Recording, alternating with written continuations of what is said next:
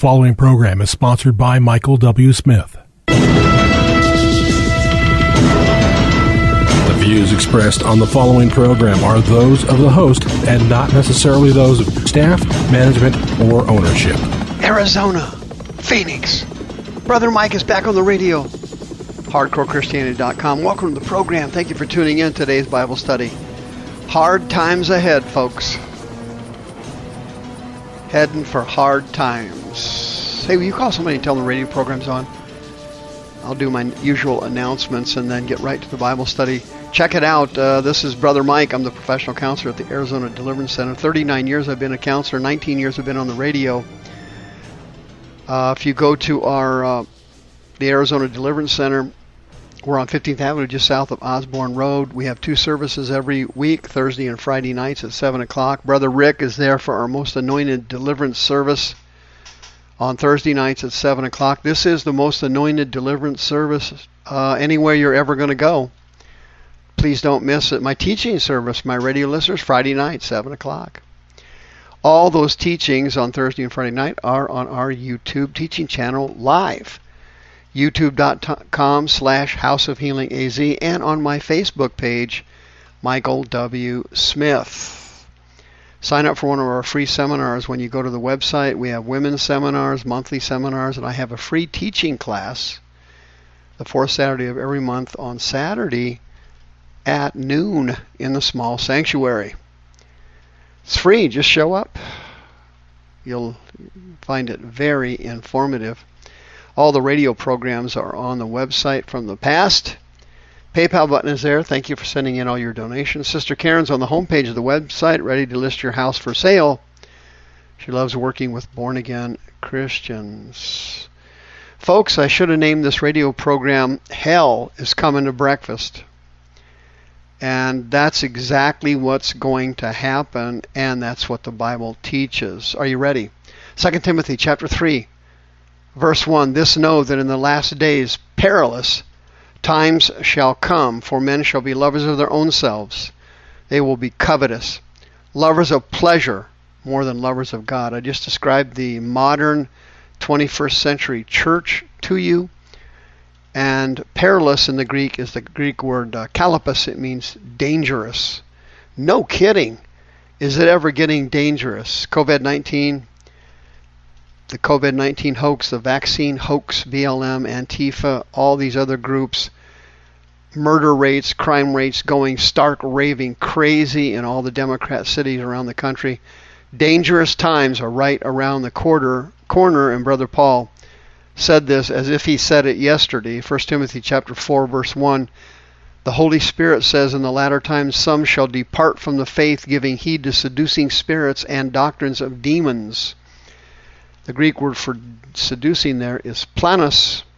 It means deceiving spirits.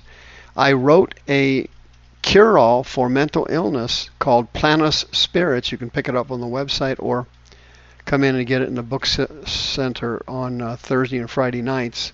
The root cause and the cure of mental illness, Planos Spirits. And they will teach doctrines of devils. Didaskalia is the Greek word there. It means teachings of demons.